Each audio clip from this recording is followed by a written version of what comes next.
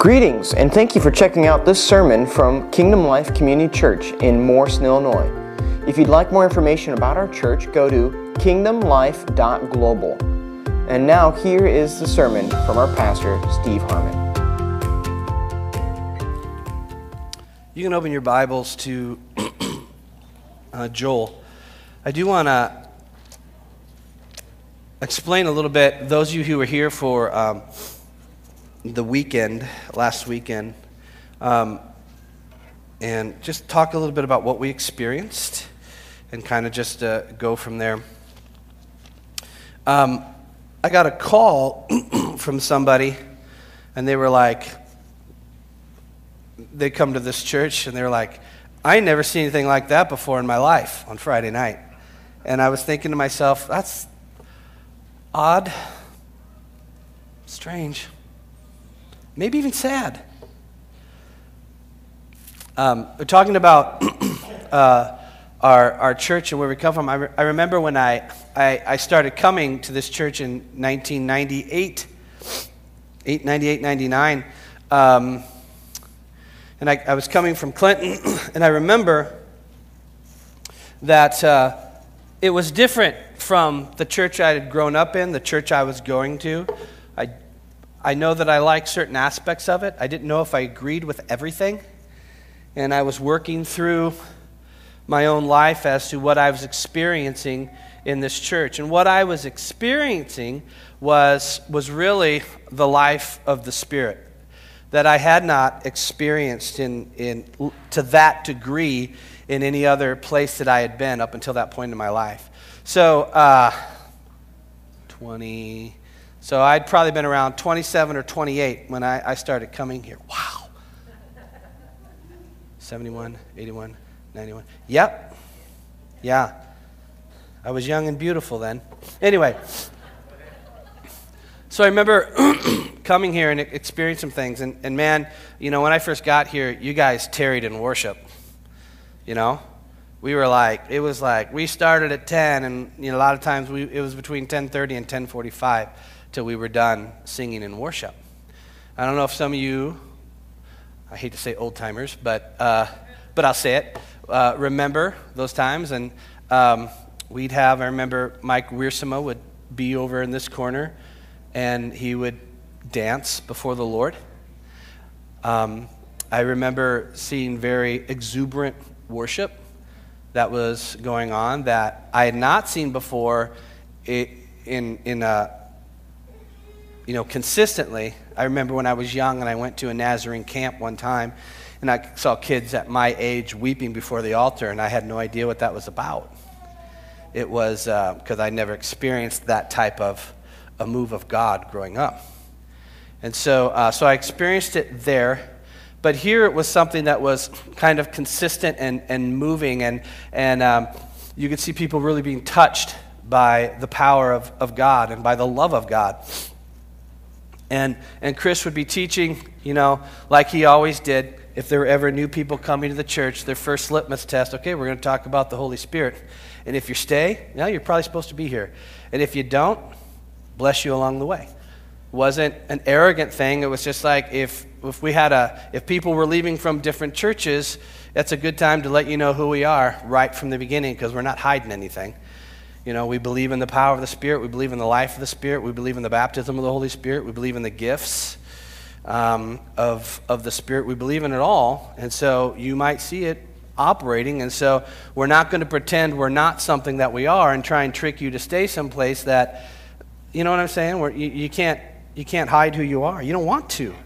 And so he started talking about the Holy Spirit, you know, and little Nazarene boy was like, here we go, right? But the thing about the Nazarene church is like way, way back before it split. I was a little yonker, but I do remember the church being full of about 200 people, that little sanctuary on Main Avenue in Stockwell Lane in Clinton. I remember there were about 200 people or so. That church was full, and they were singing hymns, and there would be people shouting hymn-wise and stuff. But So here's a freebie. It's not the mode of worship, it's the heart of worship. And you can get knocked down by the power of God singing Just As I Am just as much as you can singing something from Bethel or anything else, because it's not the mode of worship, it's the heart of worship and the desire to meet the Father in the midst of it. So if you grow up or go to a hymns church and stuff like that, it's not like you're missing out on anything. It's the heart and the desire to connect with the Father, and He honors that. So anyway, I remember, I probably told this story before, but it bears repeating. There was a lady, her name was Esther Blackaby, and Esther got saved out of prostitution. I think it was in Virginia or something.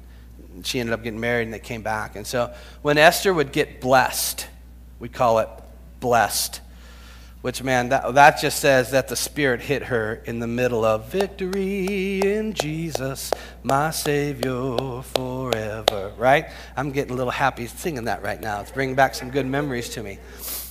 So Esther would sometimes, when people are in one place in one accord, the temperature of the Spirit begins to raise. I don't know if you knew that. That's biblical, by the way. If you've ever read Acts chapter 2, they're all in one accord in one place. There's about 120 of them, and they're all praying the same thing, and the Spirit comes in. Okay, so when you're all in one accord and you're all in one place and you're praying, you should have an expectation that the Spirit of God is going to be amongst you. It may not do the same thing every time, but the Spirit of God is going to be here. The Spirit of God is going to be convicting people of sin. It's going to be establishing calls on people's lives. It's going to be doing many different things throughout the room, because we're not all maybe in the same place, but we're serving the same God, and we're all in the same Spirit. And so the Spirit of God, what the Spirit of God may say to Naomi in that instance is going to be probably different than what the Spirit of God is saying in me. Not talking about direction, but about personally what the Spirit of God is expecting or wanting to do in my life. Make sense?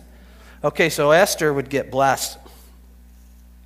And in her own West Virginia way, Esther, when she got blessed, she had no other way to express the insurmountable joy that was welling up in her life from what she was saved from. She would run the aisles. She'd get so blessed that she would run the aisles.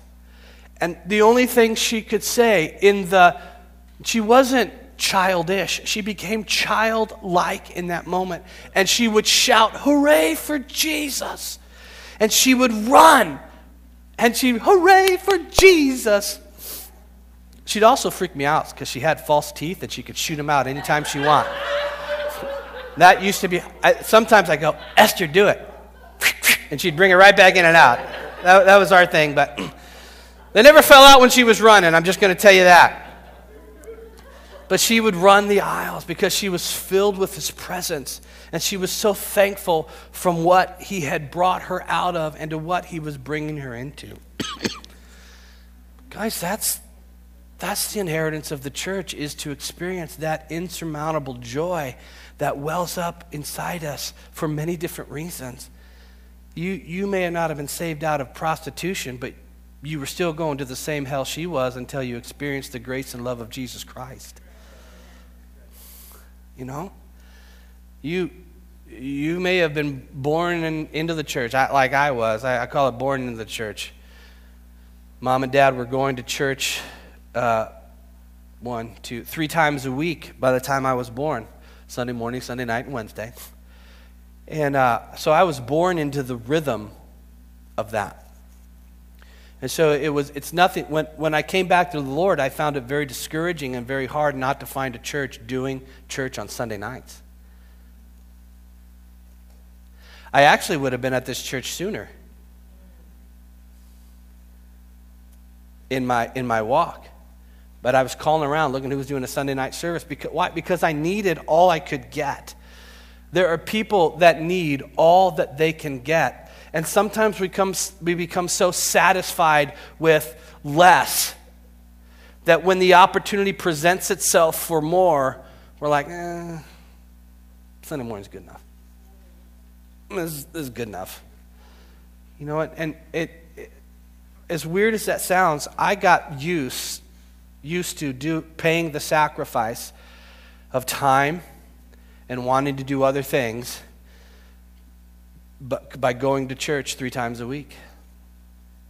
And we weren't very big. We had a split in the late 70s. And because I don't believe we really understood about spiritual warfare and what really happens during a split, the church that split from us was doing not some good things. And so they started a church like right behind our house in 21st Place.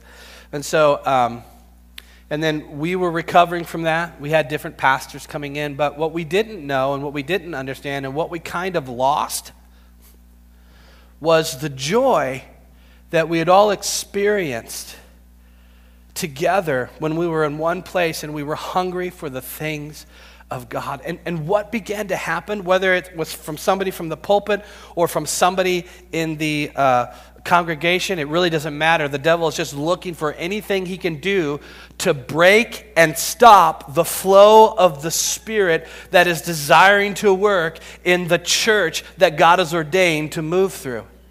And if he stops it in the church, it never gets out to the world. Because all you impart is what you experience. And when you experience a lifeless religion, you sit there wondering why nobody wants to listen to anything you have to say. Because there's no power and love and expression of joy in what you're saying. And sometimes what begins to happen is we become embarrassed to invite people to our church because there's nothing to offer them. Just words on a book that mean nothing without the life of the Spirit. And don't get me wrong, I'm not talking against the Bible. We need the Bible. It's a powerful book. It is. But you can become so enthralled with the Bible that you can miss out on what the Spirit is desiring to do through it. You can be so enthralled with the written word that you miss out on the living word. All this is explaining about who the living word really is. And that living word came to dwell inside of us. Do you hear those words? Because I grew up in the church and I heard them my whole life. And you know, when you hear something for a long time, it kind of gets like, oh yeah, I've heard that before. You're like the Christmas and Easter, you come and you expect to hear a Christmas message, or Easter, you know, oh, he's risen from the grave. And if you're coming to church since you're knee-high to the grasshopper, you're hearing that over and over again. And what begins to happen is you begin to lose the excitement of what that really means in the life of the believer.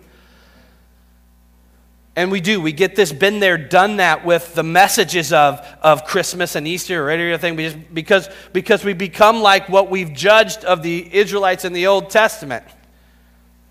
Let that sink in. See, they came to a place where there was no life in the law because they weren't experiencing that was going to lead them, right? But there was no life in it. So they began to just do stuff because it was ritual. And so when it became hard, when they became tired, is when they began to compromise. And when they began to compromise, they began to move down the road to absolute disobedience and then absolute rebellion. And that is the pattern in the lives of, not the world, believers. Compromising on, and not just what the Word of God said, but experiencing the life and the power of what we say we believe in. And those are death nails in the coffin of our faith. And they're death nails in the coffin of the Holy Spirit anointing that is on all of us who are in Christ to go out and do what God has called us to do. And so then we begin reading the Bible. And we're like, well, I'm reading the Bible. I read the Bible daily. But what I'm not experiencing is the power. See, I'm not just reading the Bible for the Bible's sake. I'm reading the Bible with the purpose of drawing near to the heart of the Father. And when I draw near to the heart of the Father, do you know what He's going to call me?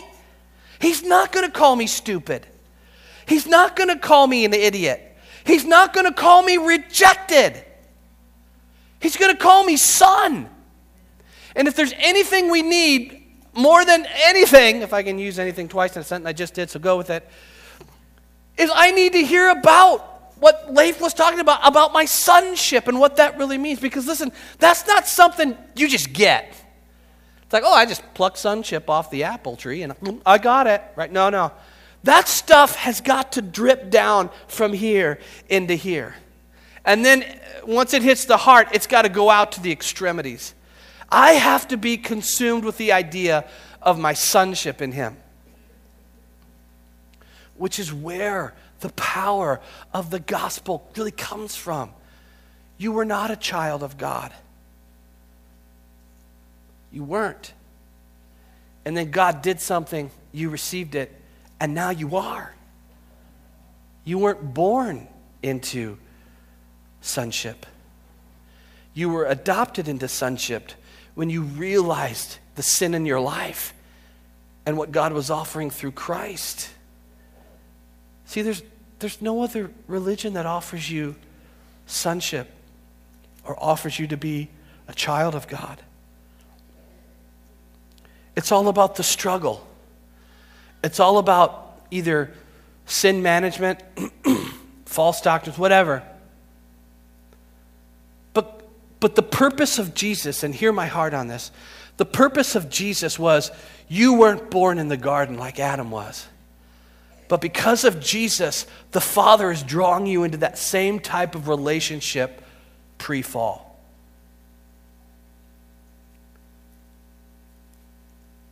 Do you hear me?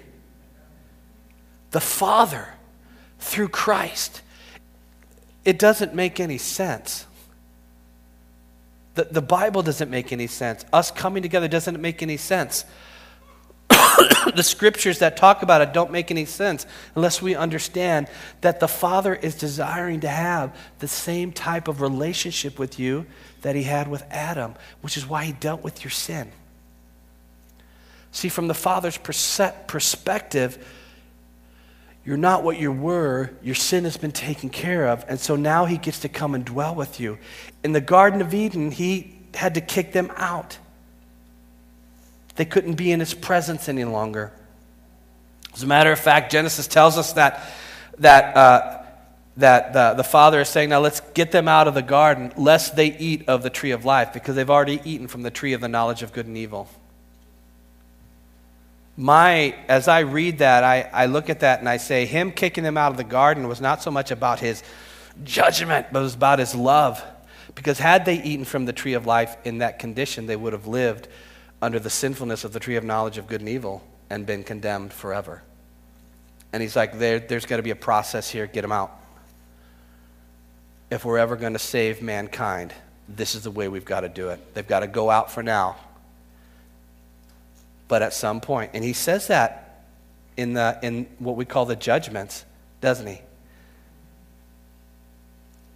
I'm going to put war between your seed and her seed. I'm going to put enmity between that. Why? Because in the midst of calling down judgment, there's a stream of mercy that's going to redeem all of mankind. And when all of mankind gets, you know what I'm saying, when the opportunity of all of mankind comes to receive Jesus and then be saved, I'm not talking universalism. I'm just saying, when God has set this in place, this order in place, that Jesus is here and everything in the Old Testament points to what's going to happen and Jesus is going to fulfill that, he's going to fulfill a lot of things, then what happens? Because the prophecy in Joel chapter 2, which is where we're going to sit, is Joel is given this whole thing, and he says, and after this time I'm going to pour out my spirit on all flesh. In some of your Bibles it'll say all mankind or all humanity, but that's what it's talking about. I'm going to pull out my spirit on all of it. Did he say he was going to pour out his spirit on all the church? He said he was going to pour out his spirit on all the flesh. Didn't he? Find that interesting? That even the world can benefit from what God is pouring out, even though they have not yet received? Because the part of the job of the Spirit is to show who Jesus is to those who are lost and to bring them into redemption. And I can't do that without the power of the Spirit and the anointing of God upon my life. I can't do it. If I can talk you into something, somebody else can talk you out of something. This is why I don't have to go knocking on the doors repeatedly on the same person's house and say the same things. Why? Because when the seed comes out of my mouth, it's going to find a soil somewhere because it doesn't return to him void. Now, the condition of the soil may be different. I get that. But I'm throwing seeds. I'm little Johnny Appleseed throwing seeds from the heart of the Father through the Spirit of God into soil. And I'm praying to God that it's going to capture good soil. But I'm not doing that alone.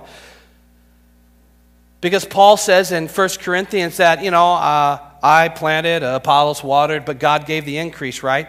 He's like, so you're not going to be the only one that's probably speaking into that person's life. You're going to maybe plant the seed, and somebody else along the way is going to come down, is going to add their 2 cents of what the Holy Spirit is. It's going to be like water, and all of a sudden the soil is going to be right, and all of a sudden, at some point, the Spirit's going to cause that to grow, and that growth is salvation.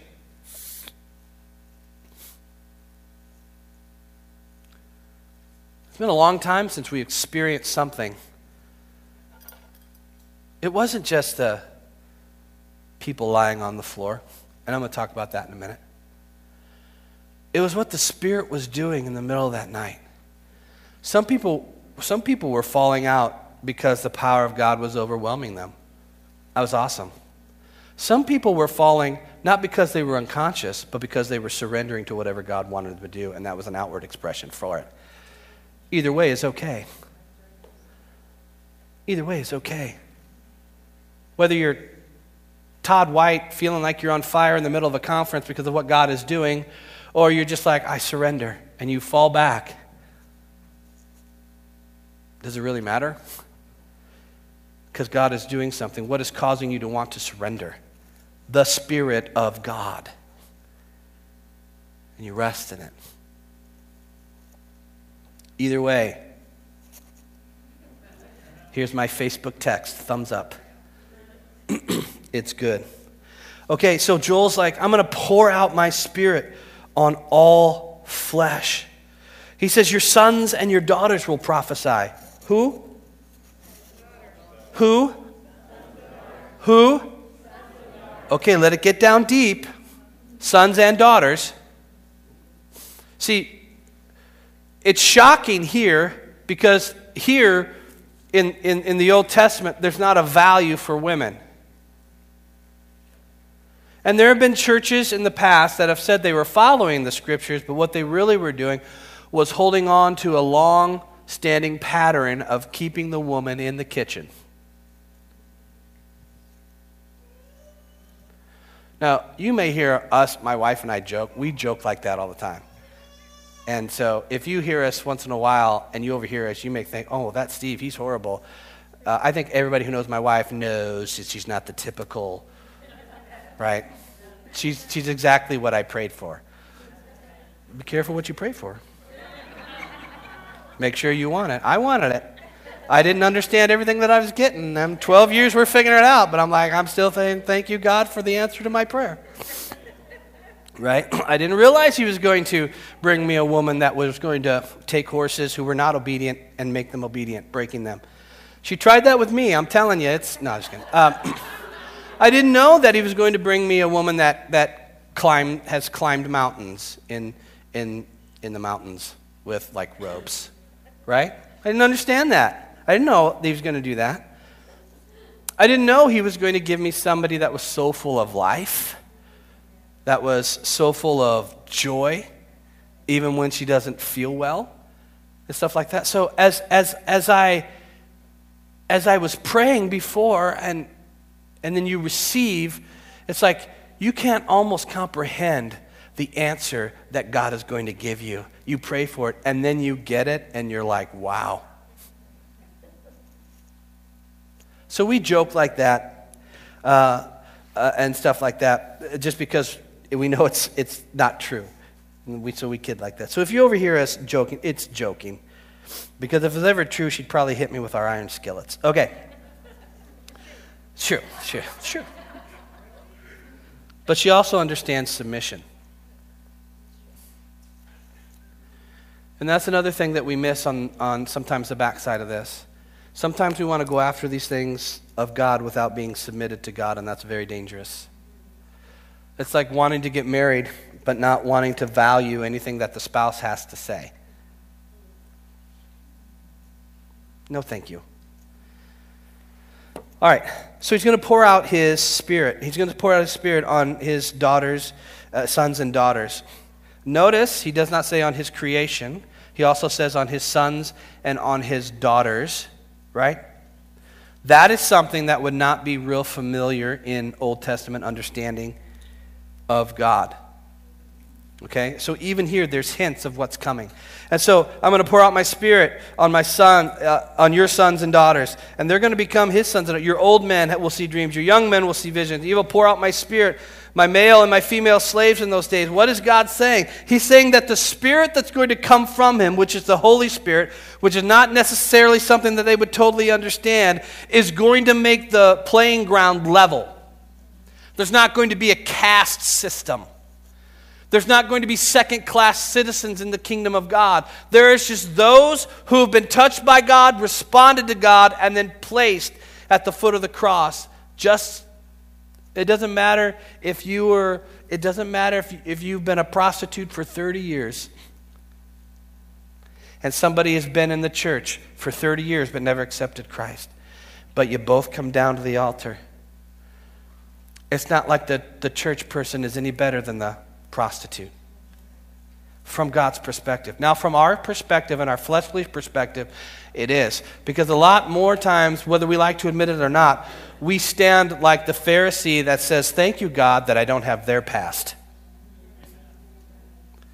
And the other one's beating on their chest saying, God, forgive me for I'm a sinner. And we like to pretend we're that, but in reality, we're standing over there and like, wow, they came to church? I can't believe that. What are we going to do? I've got kids. Do you know that? What if my kids find out their past? What if you just told the kids the story of redemption? So they won't have to worry about failing later on. They'll just understand that, okay, I failed, but mom and dad told me about how good God is and how I can come back and he'll receive me again as a son or daughter. Stop worrying about what people have got themselves into, because when they're seeking, they're looking for something. Give them redemption. Give them the life and the power of the Spirit. Don't be pretending that you're something, but in reality, you're worrying and fretting about how you're going to do with this because you've never settled that in your own heart.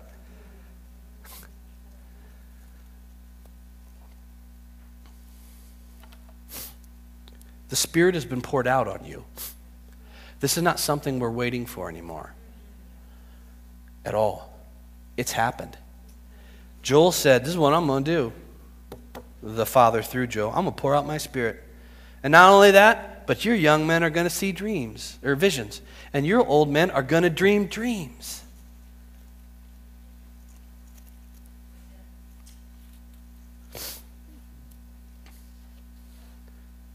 Male and female slaves in those days. It's like, I will display wonders in the heavens and on the earth. Blood, fire, columns of smoke. The sun will be turned to darkness, the moon to blood, before the great and all-inspiring day of the Lord comes. See, there's a difference between the last days and the last day. Right? We are living in the last days. We haven't hit the last day yet. You're going to know when that happens. Because if you weren't bending before Jesus in the last days, when you get to the last day, you're going to be bending then. Right? All right. So then we go to Acts, right? Now this is, look, you know, I listen to other pastors. I'm not so proud to think that that I can't be discipled by other people. And so some of the pastors that I listen to, I've told you this one before, Alistair Begg. He's a Scottish guy in Ohio. Now, if we were to sit down and talk about theology, we'd have some differences, right? He may be more on the Reform side. I may be more on the Wesleyan side of stuff. He may be this and that. But I'll tell you, I downloaded from his website this thing called the Pastor's Library that has like seven things that have like 10 messages in each thing. And it's all about, you know, pastoral ministry and all these things. And And so you say, well, Steve, why do you listen to somebody you disagree with? Because what I disagree with is not something that breaks fellowship. Okay? We both believe in Jesus. We both believe that he's the only, all these different kinds of things. So I can sit there and listen to this Scottish guy talk. And he made some things like, I don't know if it really works that way, but that's not heresy stuff. But you don't want to know what I get from him? What I pick up more than anything from him is the humility of operating in what God has called you to do. And I don't ever want to escape that. So I'll listen to that little Scottish guy. One, I love his accent. But two, I'm probably related to him because I'm Scottish. And three, he teaches me of what it means to remain humble in what God has called for. Because sometimes as charismatics in the world today, what starts floating through our veins sometimes looks more like pride than it does the Spirit. And I don't want to get prideful with the things that God has for me. I want to remain humble, because when I'm looking at Peter and stuff like here, Peter was a prideful guy.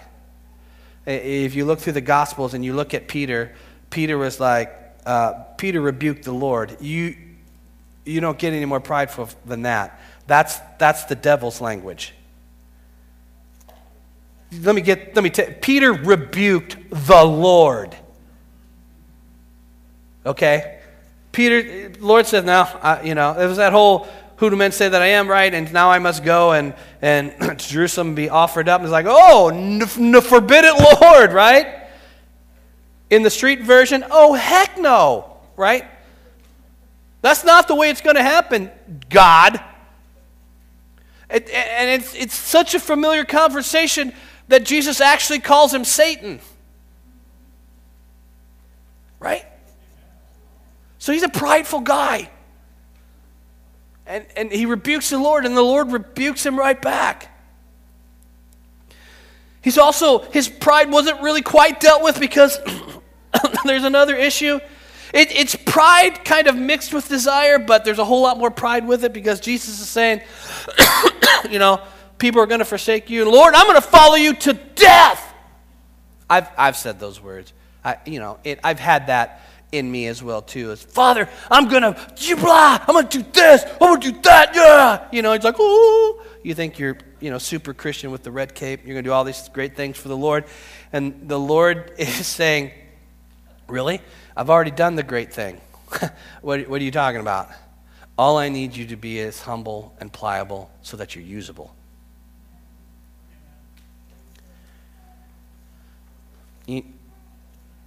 Never mind. All right. So here in the book of Acts, the other person I listen to a lot is I listen to Tony Evans some. I do like him. Phenomenal. And I was listening to him the other day after, actually it was Monday after the Leif thing. And I'm going to tell you something. It was absolutely crazy, because you would have thought he was here with us with some of the things he was saying, because he was using our terminology, which is actually biblical terminology. But sometimes people from a certain belief system, whether it's cessationism, get a little winky about using some of the same terminology, because of what charismatics did wrong with it. And so he's speaking, and he's talking about being drunk in the Spirit. And I'm like, what? Tony, come on, man. I'm like thinking to myself, that's not you. You can't use that language. You're going to get kicked out of your church, right? You've got to say other things, Tony. You've got to clean it up a little bit. You've got to say, under the control of. You've got to say, but he's not. He's saying, why? Because this is what the Bible is saying. And I'm not saying him and I are going to agree on every certain thing. It don't matter.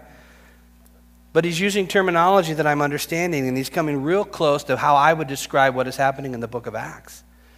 And I'm getting kind of excited about this because we're wanting to bring this terminology back into the church because it's in the Bible. And so when you have this going on in Acts chapter 2, and all right now people are going to think, oh, he's going to read this, and I don't like it, but this is what it says.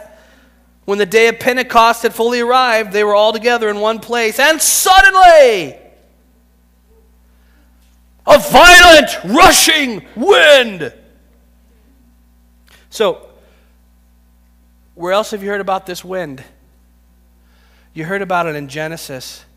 Your Bible says in the cool of the day, another word, another description for that word in the Hebrew of cool is the wind. So in the book of Genesis, God would come and the trees would move because of the wind. Do you know that when it's a hot day, aren't you happy for the breeze? Yeah. So here's God coming into Genesis in the garden to visit with mankind, and it's like this cool breeze coming into the garden. And here in Acts chapter 2, what you see happening is it's exciting because it hasn't happened since the Garden of Eden. And all of a sudden what's going to happen is there's this wind. And I'm telling you, from my perspective, the way I see this, I don't want to get too religious with it, but I look at this and I'm saying, this is God, the Father, so excited that he's coming back to the garden. He can now be in fellowship with his sons and daughters again because of Jesus, the veil that represented the separation was torn. And now there's nothing between the holiest of holies and us. And so I see this. God's like, okay, they're in one place. He's got something. I want you to be in one place. I want you to pray, and then I'm going to come. Which is why prayer meetings are so horrible in the church today, because the enemy is working against that type of power, which is why it's hard for you to get up and pray. Why? Because prayer connects you to the source of his power.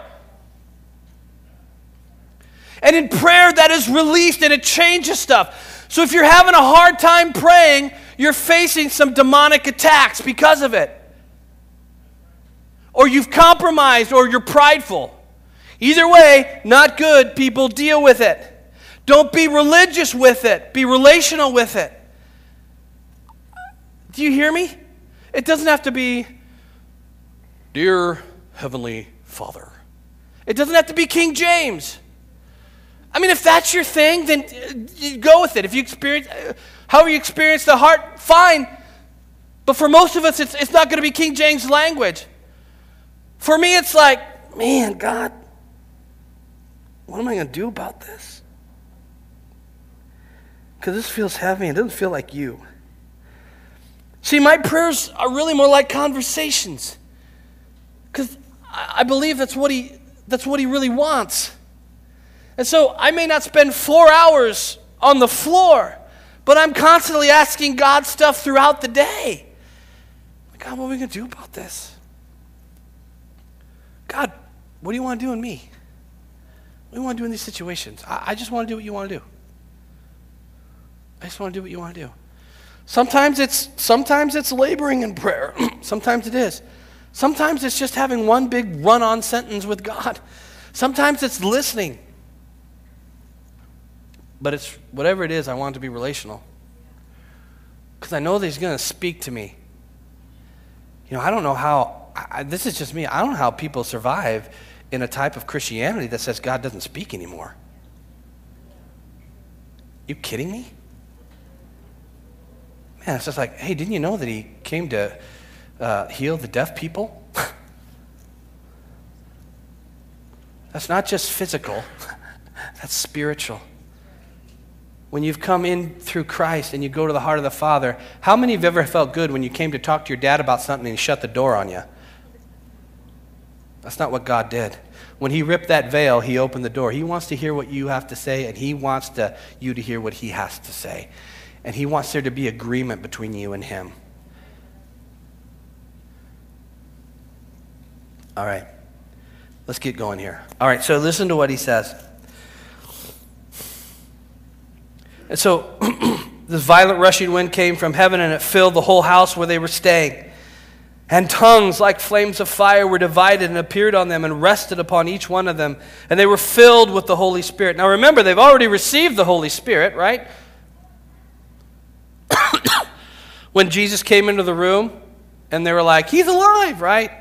This is before he tells them to go and tarry until the Holy Spirit comes. He says, receive the Holy Spirit. Whew. He breathed on them, the Bible says. Receive the Holy Spirit. And then you go into the upper room, and he says, wait there until you're endued with power. So obedience is key. Do what he tells you to do. Come together, pray, seek him, and wait. Listen, this is not just something for charismatics. Billy Graham tells the story of he was doing young in ministry, desire for God, but felt there was something missing. And he has what he calls an not what he calls, but what I'd call an upper room experience where he's praying through. Nazarenes would call it praying through. You're going to be saved, and then you're going to have this moment where you're going to get sanctified. And sanctification but anyway, never mind. But praying through. Now, you may not agree totally with the type of theology that's tagged on with praying through, but the reality of it is that what it's really meaning is you're going to stay close and you're going to stay hungry until God comes and does what he's supposed to do upon you so that you can go and do what you're called to do for him. And listen, it's just like Jacob wrestling with God. I'm not letting go until you do something. All night he's wrestling with God. God says, all right, but you can walk with a limp. And this upper room prayer before he comes, it's like that we're praying through. We're believing, God, you said, we want it. You're going to do it. Yes, God. And at some point, that wind comes into them and they're endued with power. And the only way the world knows how to describe it, man, these fools are drunk. You ever seen a drunk person? Hi. I love you, man. Woo! They're under the control of something, aren't they? Why do you think alcohol is called spirits? Because there are spirits that are attached to that as well. Okay. You all understand that God came to dwell, right? He in the Gospels, he to dwell among them and then to dwell in them, right? That the counterfeit to that is demonic possession. See, the devil himself wants to dwell and is looking for a house. And so to the unsaved, he can dwell fully. I'm not saying it's everybody. I'm not saying the demon, but you have to understand the principles. First of all, the word possession is not a great example of what he's saying. It's demonized, and then there's the level of demonization, and then, so the devil is looking to habitate something. Jesus said that they're bodiless, right? When they're cast out and they go into waterless places or deserted places, and they're looking for what? To inhabit something. When he comes to them and they say, who are you? I am Legion. Would you please just let us go to the pigs? Why? Because they want to inhabit something. And they're looking to dwell. It's the counterfeit of the dwelling of the Holy Spirit. And so we know that when the Spirit of God comes into you, that they can't have possession of what God has taken possession of. But in the sanctification process, which the sanctification process is aligning my soul, which is my mind, my will, and my emotions, my desires, and all those things. That's a battle in my life. That's a battle of surrender, where I'm saying, God, I feel like I used to act this way, I want to act this way, but the Bible says not to act this way. Your Spirit is convicting me of it, so I'm going to surrender to you and let you work through me in this place. And in that battle, you know, Galatians 5:17 tells us that the Spirit wars against the flesh and the flesh against the Spirit, right? And I love I think it's the Living Bible, where it says it this way. It's kind of a paraphrase, but he says that your wishes, and another verse it says your decisions are never free from that conflict. Are never free from who are you going to surrender to? So this is why we got a lot of people who love Jesus are filled in their spirit with the Holy Spirit, but they've got some demonization going on and oppression going on in their soul. Because there's areas of their life that they haven't surrendered to the Holy Spirit. And if it hasn't been surrendered to the Holy Spirit, it remains in a realm of darkness. And the devil dwells in darkness. That doesn't mean you're going to be turning your head around and spitting out pea soup. That's not what I'm talking about. I'm not talking about The Exorcist. But you're going to be under the influence of something else in that area of your life. Where do you think addictions come from? Where? Where do you think depression, where do you think oppression, where do you think all that stuff comes from? I'm not saying that you're demon possessed, but I'm saying that everything about sickness revolves back to the garden. And everything about Jesus is about victory over what happened in the garden and now walking back in restoration with the Father again. I'm not saying it's easy. I'm saying it is totally possible. It depends on what you surrender to. Well, I like being angry. Go ahead. But you're going to be wondering why you don't have victory in areas of your life because of it. Because you have made a choice to surrender to anger instead of peace. So the things that happen to you in your life, Mrs. Clark from kindergarten, right? Told you that story. My kindergarten teacher used to yell at us, used to call us stupid, all that different kinds of stuff. Oh yeah, slap. What gets deposited in a little 5-year-old's heart and brain when they've been given over to an authority that tells them these things? They receive it because they don't know what else to do with it. And so you're stupid. You're never going to accomplish anything, all this kind of stuff. So I have been told that from authority, and I have received that, yet there is something of the Spirit of God that's saying that's not true. And so now anger is coming in because I don't know who to believe. I really want to believe what something is saying over here, but this is so real in my physical realm, and it's coming from a mouth that I can see. And sometimes it seems that God is so distant, he's so far away, but it's only because I've moved, and he's saying things that are true, and it's like, I want to believe that, but it's not true. I'm still stupid. I'm still dumb. I'm never going to amount to anything. None of these things are true. And so the enemy is working overtime to get you to believe and come into agreement, because there's a principle of agreement in the Bible that Jesus talks about. You agree on any certain thing, it should be done by my Father in heaven. For every principle, there's a counter principle. So the devil, the demons are looking for you to agree with them about what somebody else had said, and it gives them power and access to dominate.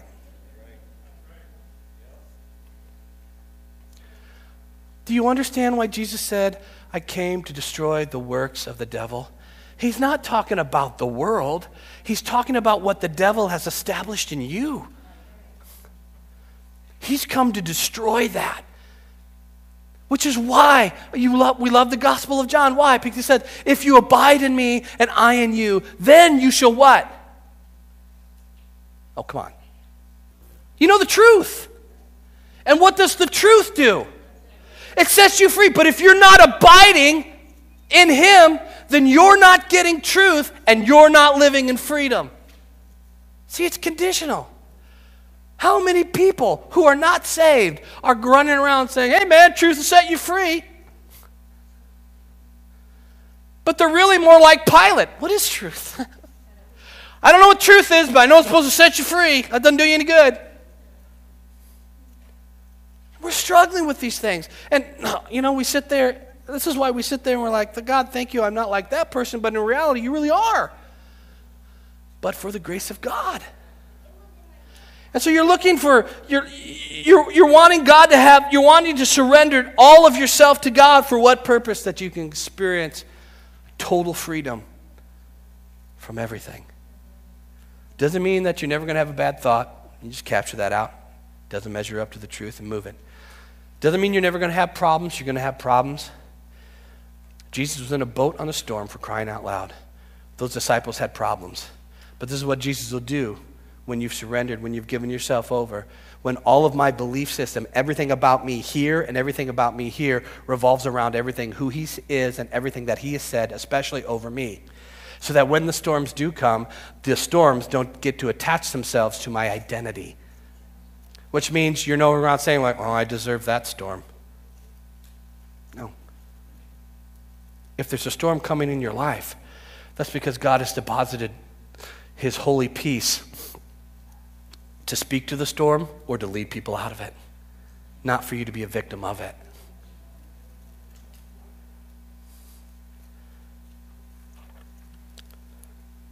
So, the only thing these guys can do is like, hey man, we're hearing everything in our own language.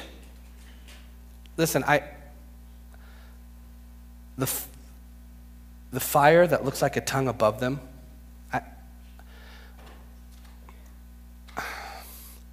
I just think that's his presence. We associate the fire with a gift, and I get that. But the fire has always been about him. In the Old Testament, what does he come to? The fire comes, and what does it do? It consumes the sacrifice. The fat sacrifice is accepted, right? So we know Jesus is the sacrifice, but what they're up there in the upper room doing is surrendering, becoming living sacrifices, as Romans tells us. And the fire of God comes back to the temple again. Although the temple is not going to be something that's built with hands. The temple is something of 1 Corinthians chapter 3 where it says, now that your body is now the temple of the Holy Spirit. So when that fire comes in and lights upon this head, it's the presence of God returning to the temple. And now they're going to start speaking in other languages. And everybody around there is going to hear in their own language. And they're like, man, these guys must be, listen, forgive me, but in my old life, I was drunk a lot of times in the 90s. I never spoke in another language. That was understandable by other people. But they have no understanding of what these guys must be drunk. Being drunk doesn't really explain while you're hearing somebody speaking a language that they couldn't possibly know, but you understand because it's your home language. I don't get this. But they're speaking the things of God, and so Peter and said they must be drunk, and so Peter stands up, right? He says, I must explain this to you. And he goes right to Joel, and it will be in the last days. The last days have started as the outpouring of the Holy Spirit. He's like, in the last days, this is what's going to happen. I'm going to pour out my Spirit on you. And it's not going to be dependent on your social status. It's not going to be dependent on if you were a good little Christian or you're a good little church or synagogue boy. When God pours out His Spirit, He pours it out generously, and He pours it out on everybody. It's going to take those guys a little bit while and a few arguments to understand that He's even including the Gentiles. And they thought they fully understood Him. And He's getting all crazy and pouring out His Spirit on Gentiles. Do not put God in your little box. Because not even the disciples who were with Jesus for 3 full years understood or could comprehend everything that He was saying. Do not put Him in your box. Because He don't fit.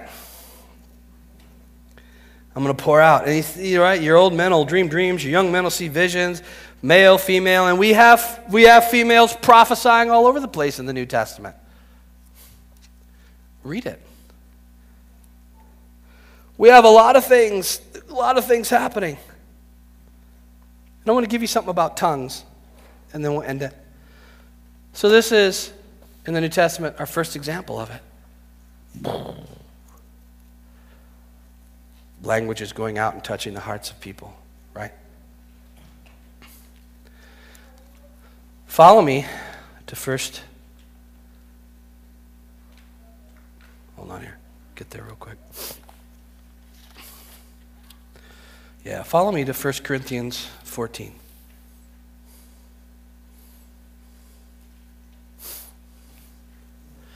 Pursue love, desire spiritual gifts, but above all that you may prophesy. Because that puts a little dent in the argument of certain theologicals that the only evidence of the Holy Spirit is speaking in tongues. Okay?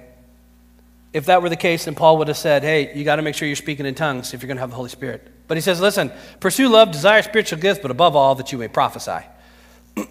Listen to what he says. Because Paul's going to blast some things here if we'll let him. For the person who speaks in another language or in tongues is not speaking to men, but to God. Okay, well, that's not what was going on in Acts chapter 2. In Acts chapter 2, they weren't speaking to God, they were speaking to men because men were understanding in their own language. So what happened? Like anything else, the gift has expanded and Paul has recognized it.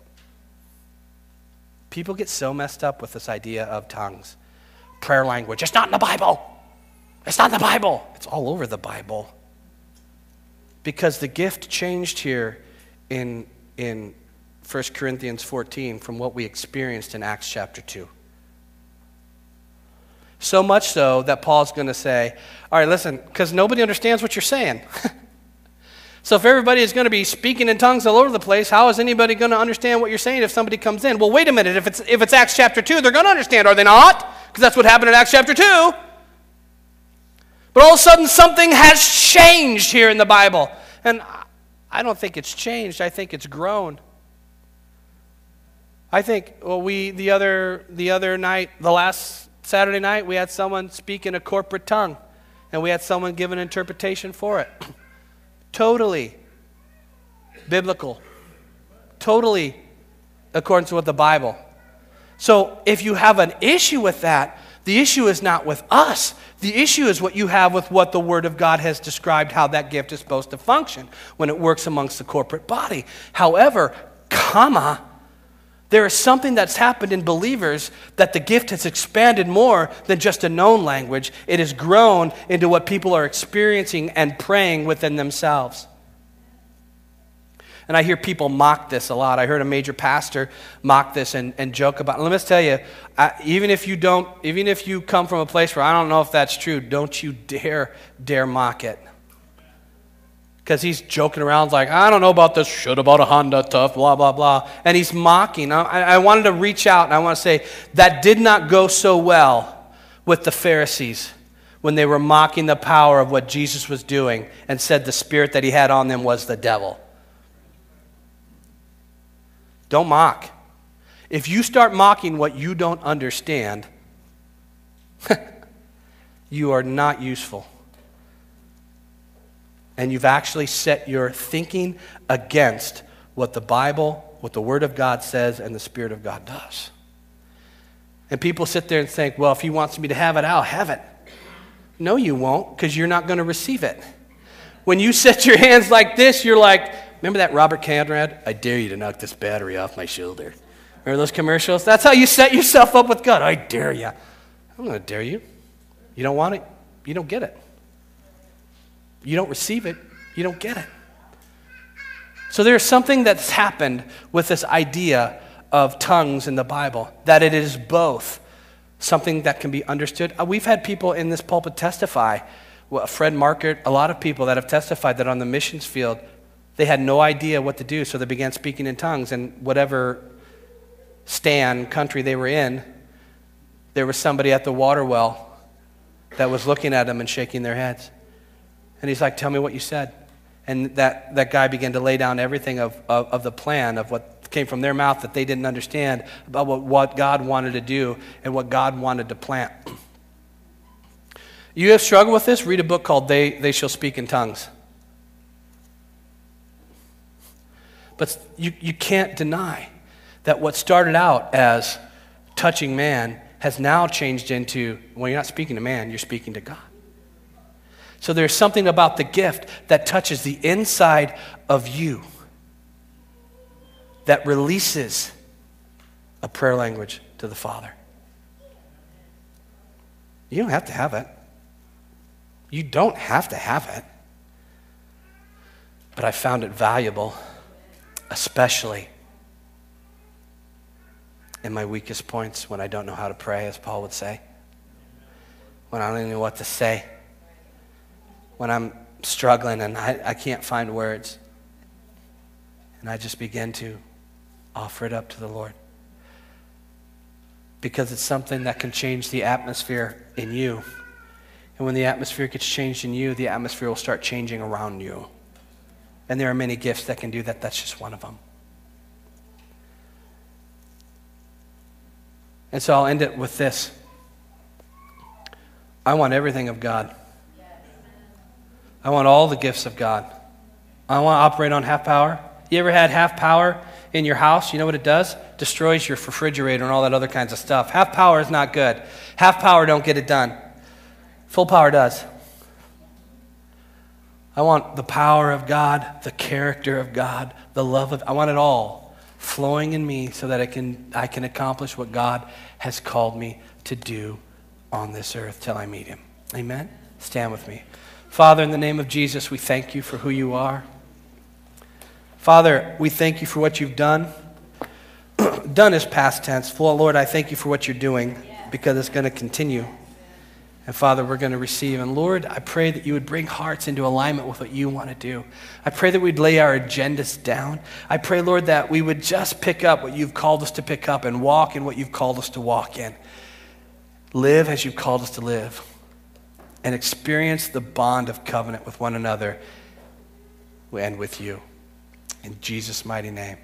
And everyone said, Amen. God bless you.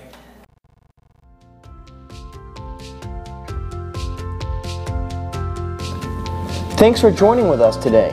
And if that message touched your heart in some way, please let us know by emailing us at info.kingdomlife@aol.com. You can also find us and reach out to us on Facebook. And we hope that you will join us again for another podcast from Kingdom Life Community Church.